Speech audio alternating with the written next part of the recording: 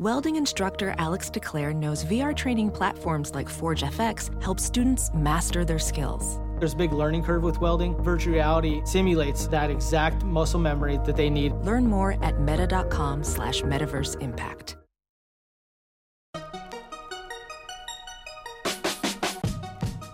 Welcome to the Tech Meme Ride Home for Thursday, December 27th, 2018. I'm Brian McCullough. Today, Amazon has a record-breaking holiday season, surprising absolutely no one. Another Instagram holiday crackdown, a look at Austin as a tech hub, and why mobile alerts are the Frankenstein monster that is increasingly out of control. Here's what you missed today in the world of tech. It would really only be news if it were otherwise, but as it has done, I'm pretty sure, every holiday season since its founding, Amazon announced yesterday a record-breaking holiday season. Amazon said that worldwide, its customers ordered more items than ever. In the U.S. alone, more than 1 billion items were ordered via its Amazon Prime free delivery program, and third-party retail partners on Amazon's platform accounted for more than half of all items shipped. Quoting from Fortune, Amazon said the LOL Surprise Glam Glitter Series doll with 7 surprises was its most popular toy this year, followed by the Nerf and Strike Elite Strongarm Blaster. On the electronic side, the Bose Quiet Comfort 35 Series 2 wireless headphones were tops, followed by Samsung's 65-inch 4K UHD 8 Series TV. Apple's 32GB Wi-Fi-only iPad was the third most popular electronic sold on Amazon during the period. Moving to fashion, Amazon said that Carhartt clothing for men and women tallied more than 1 million orders, end quote. But the headline news was that the number of items ordered verbally over Amazon's Alexa voice-activated shopping platform tripled year over year. That was probably to be expected as well, of course, but Amazon didn't provide any absolute numbers, as they are wont to do, so we can't exactly compare apples to apples. But then, one sign that the Alexa platform is indeed soups popular was the news that, at least in Europe, at least for a time, the smart assistant was down for a lot of users because, most likely, so many new smart speakers were being activated for the first time. Beginning about 10 a.m. GMT yesterday, good old Ms. A could only tell people, "Sorry, I'm having trouble understanding right now. Please try a little later."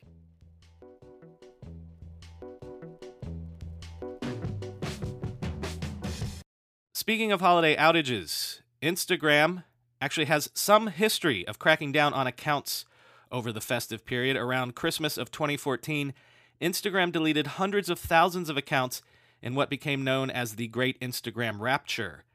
Users are complaining this year that as many as 500 high-profile accounts, with some of them millions of followers, have been taken down from the platform.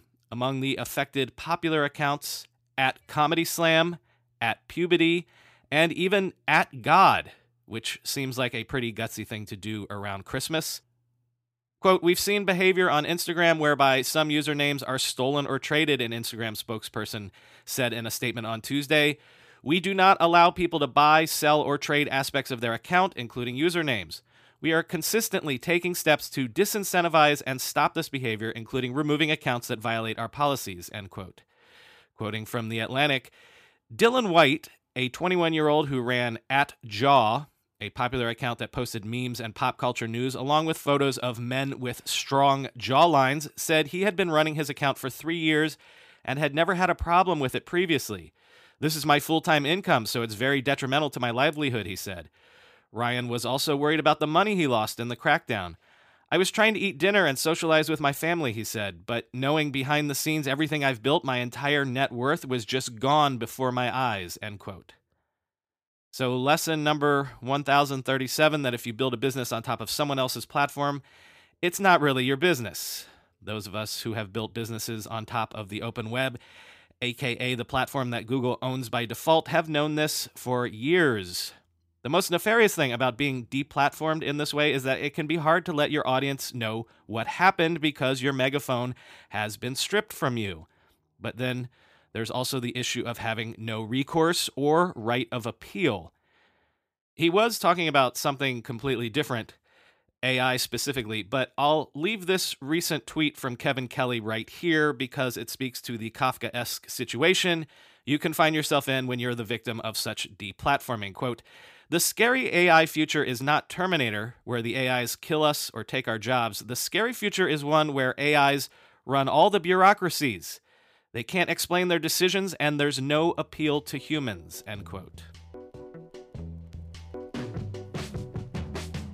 On Twitter yesterday, Elon Musk revealed that Tesla's supercharger network will soon cover all of Europe. Specifically, he said by the end of 2019, quote, "Yes," Musk tweeted in response to a Tesla owner in Ireland complaining of spotty coverage in that country. "Supercharger coverage will extend to 100% of Europe next year, from Ireland to Kiev, from Norway to Turkey," end quote. In case you weren't aware, Tesla recently started displaying Model 3s in showrooms across Europe and said that the European version of that vehicle will come with combined charging systems, CCS, the fast charging compatible ports, and that existing European superchargers would be upgraded with CCS plugs. Quoting Engadget, "If the company plans to retrofit existing superchargers with CCS plugs, then the new installations might already come with them from the get-go. Since CCS technology is commonly used for EVs in Europe, people wondered whether Tesla intends to open up its network to other companies' vehicles." Tesla's head of global charging infrastructure, Drew Bennett, said the company has been talking to other automakers, but there are no concrete plans just yet, end quote. I remarked in a recent episode how surprising, to me at least, it has been that one of the big tech stories of 2018 was actually real estate. Amazon's HQ2, but also a bunch of other headlines about tech companies planning for and opening big new campuses outside of Silicon Valley.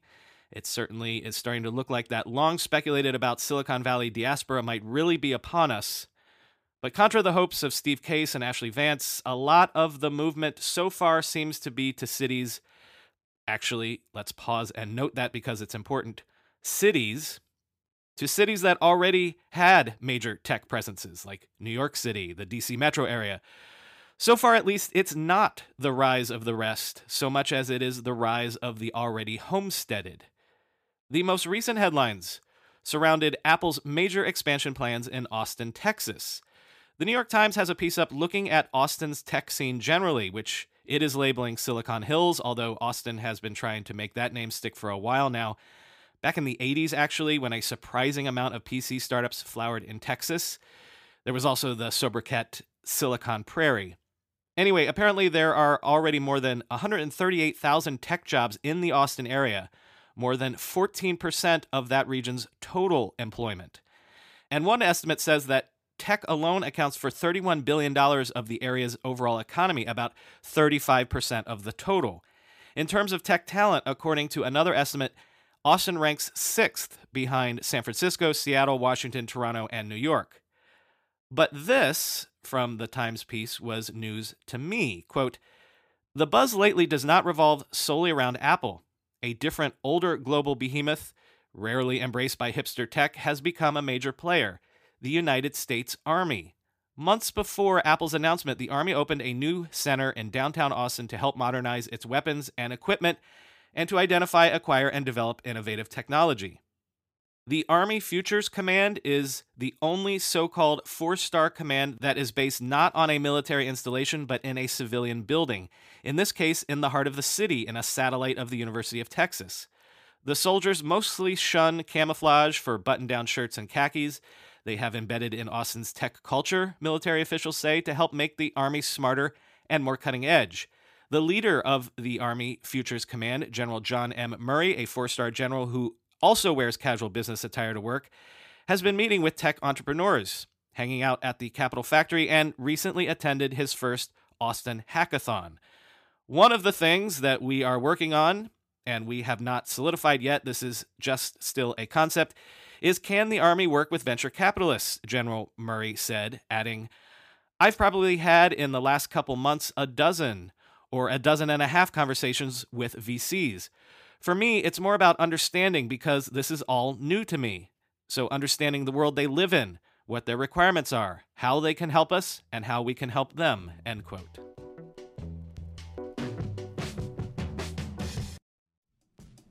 Selling a little or a lot?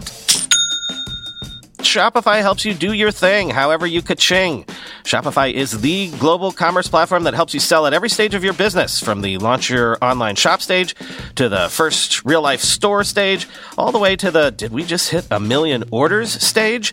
Shopify's there to help you grow, whether you're selling scented soap or offering outdoor outfits. Shopify helps you sell everywhere. From their all-in-one e-commerce platform to their in-person POS system, wherever and whatever you're selling, Shopify's got you covered.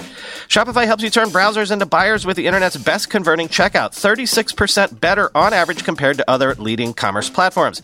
And sell more with less effort thanks to Shopify Magic, your AI-powered all-star. Shopify transformed ResumeWriters.com from the spaghetti code backend I cobbled together in college to the world-class commerce platform it sits on today. And Shopify can do the same for your business. Sign up for a $1 per month trial period at shopify.com/ride, all lowercase. Go to shopify.com/ride now to grow your business, no matter what stage you're in. Shopify.com/ride. Want a better way to simplify your business finances across expenses, vendor payments, and accounting? If so, Ramp could be a complete game changer. Ramp is the corporate card and spend management software designed to help you save time and put money back in your pocket. Ramp gives finance teams unprecedented control and insight into company spend.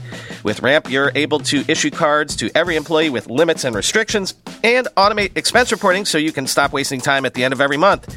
Ramp's accounting software automatically collects receipts and categorizes your expenses in real time so you don't have to. You'll never have to chase down a receipt again, and your employees will no longer spend hours submitting expense reports.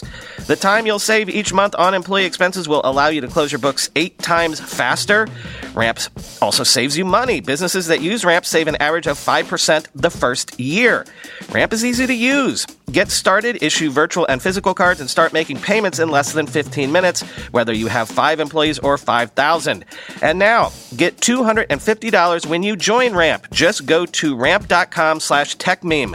Ramp.com/techmeme. ramp.com/techmeme.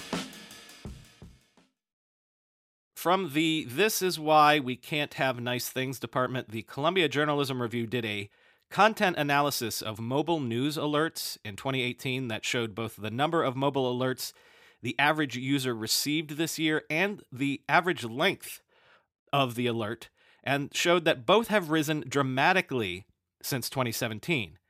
A comparison study also says that the type of alerts have shifted from just breaking news to, well, fluff. If you've gotten a mobile alert this year from, say, your favorite news app that served you a headline that made you say, "This is news," then you probably know the feeling. Mobile alerts have shifted away from useful, actionable alerts to essentially clickbait, or tap bait, I guess. Quoting from the CJR, among the 30 news outlets in our study, most averaged more push alerts per week this year than last. The weekly average across all outlets jumped up 16% from 22.4 per app per week in 2017 to 26 per app per week in 2018. The average length of alerts across the two studies, as evaluated by number of characters, has also grown since last year.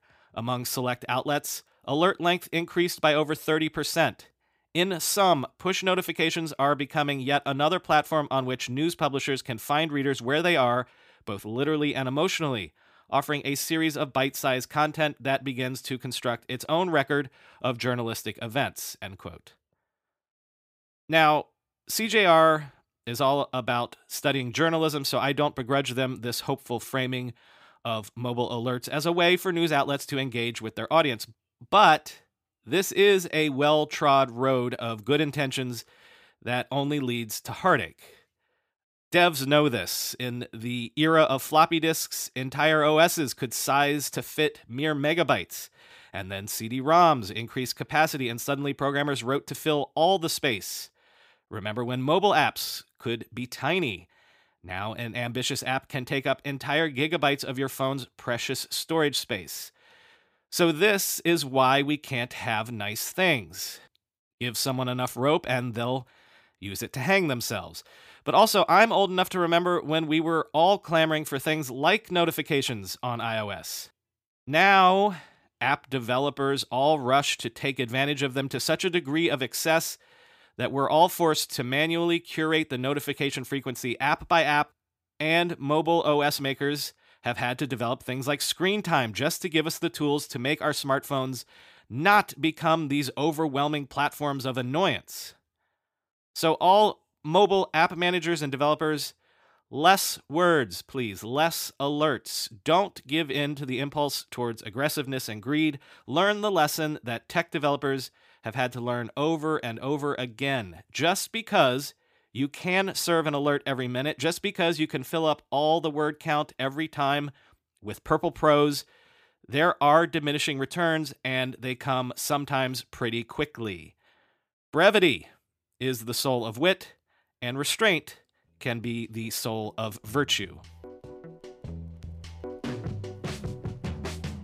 Last year, 2017, not 2018, was a soft year for Hollywood in terms of movie theater attendance, and a lot of wags at the time were blaming the likes of Netflix and Amazon and the whole crew of streaming video services.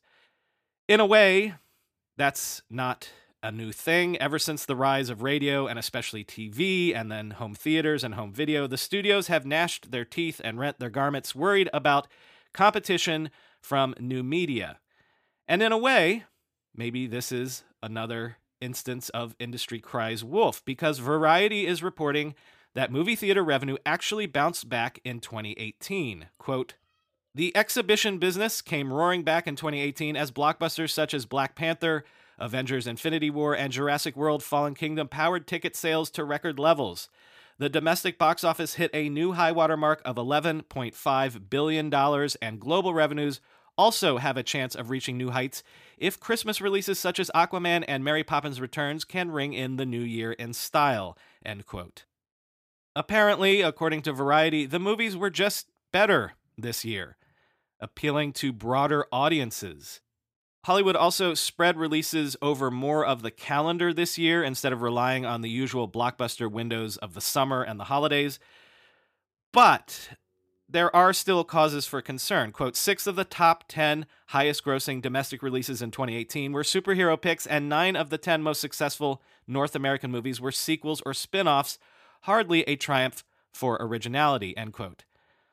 Now, that has probably been true for years now, but still, you can only go to the well so many times, and in terms of overall audience numbers, there haven't been back-to-back yearly theater attendance increases since 2002. And, I mean, look, the perma-bear that cries recession can be wrong every single day until the day that the recession actually hits.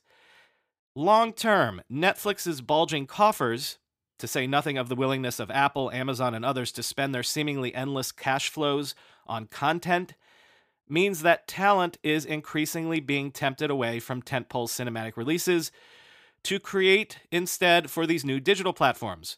So if the biggest thing next year never actually hits the theaters, then why will people have any reason to leave the house?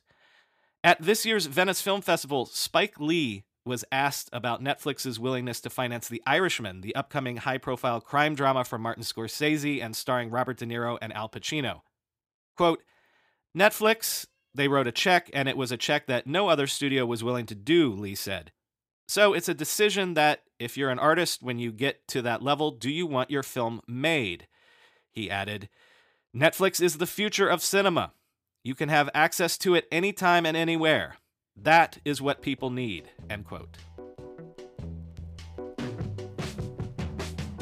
Speaking of, this is a perfect example of what we were just talking about.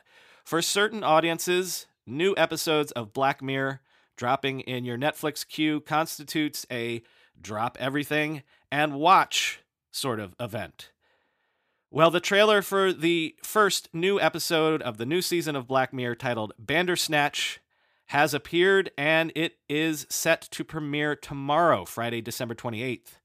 The last link in the show notes is to the trailer with the thumping beat of the Frankie Goes to Hollywood classic Relax. Quoting from The Verge, it's still not clear if the episode will be a choose-your-own-adventure experience, as per rumors earlier this year. What we do know is that the special will have a distinctly retro feel, as well as a reality-warping plot. The action is set in 1984 and follows a young programmer adapting a sprawling fantasy novel, the titular Bandersnatch, into a video game. Pretty soon, this task turns into mind-mangling challenge, because of course it does. That's all for today. If you can tell by the probably noticeable change in the sound quality over the last couple days, I'm down at my parents' house in Florida. It's been typically lovely Florida weather, but for at least part of the day, I still have to hole up to get this show out, stay inside. But I've written this entire episode today on the back porch, getting gentle breezes coming in off the water, so maybe tomorrow I'll record out here as well, and you can get some Florida ambiance to the recording. If you're with your family this week, my best to them and to you. We'll be back at you again tomorrow, perhaps with a bit of Florida flavor.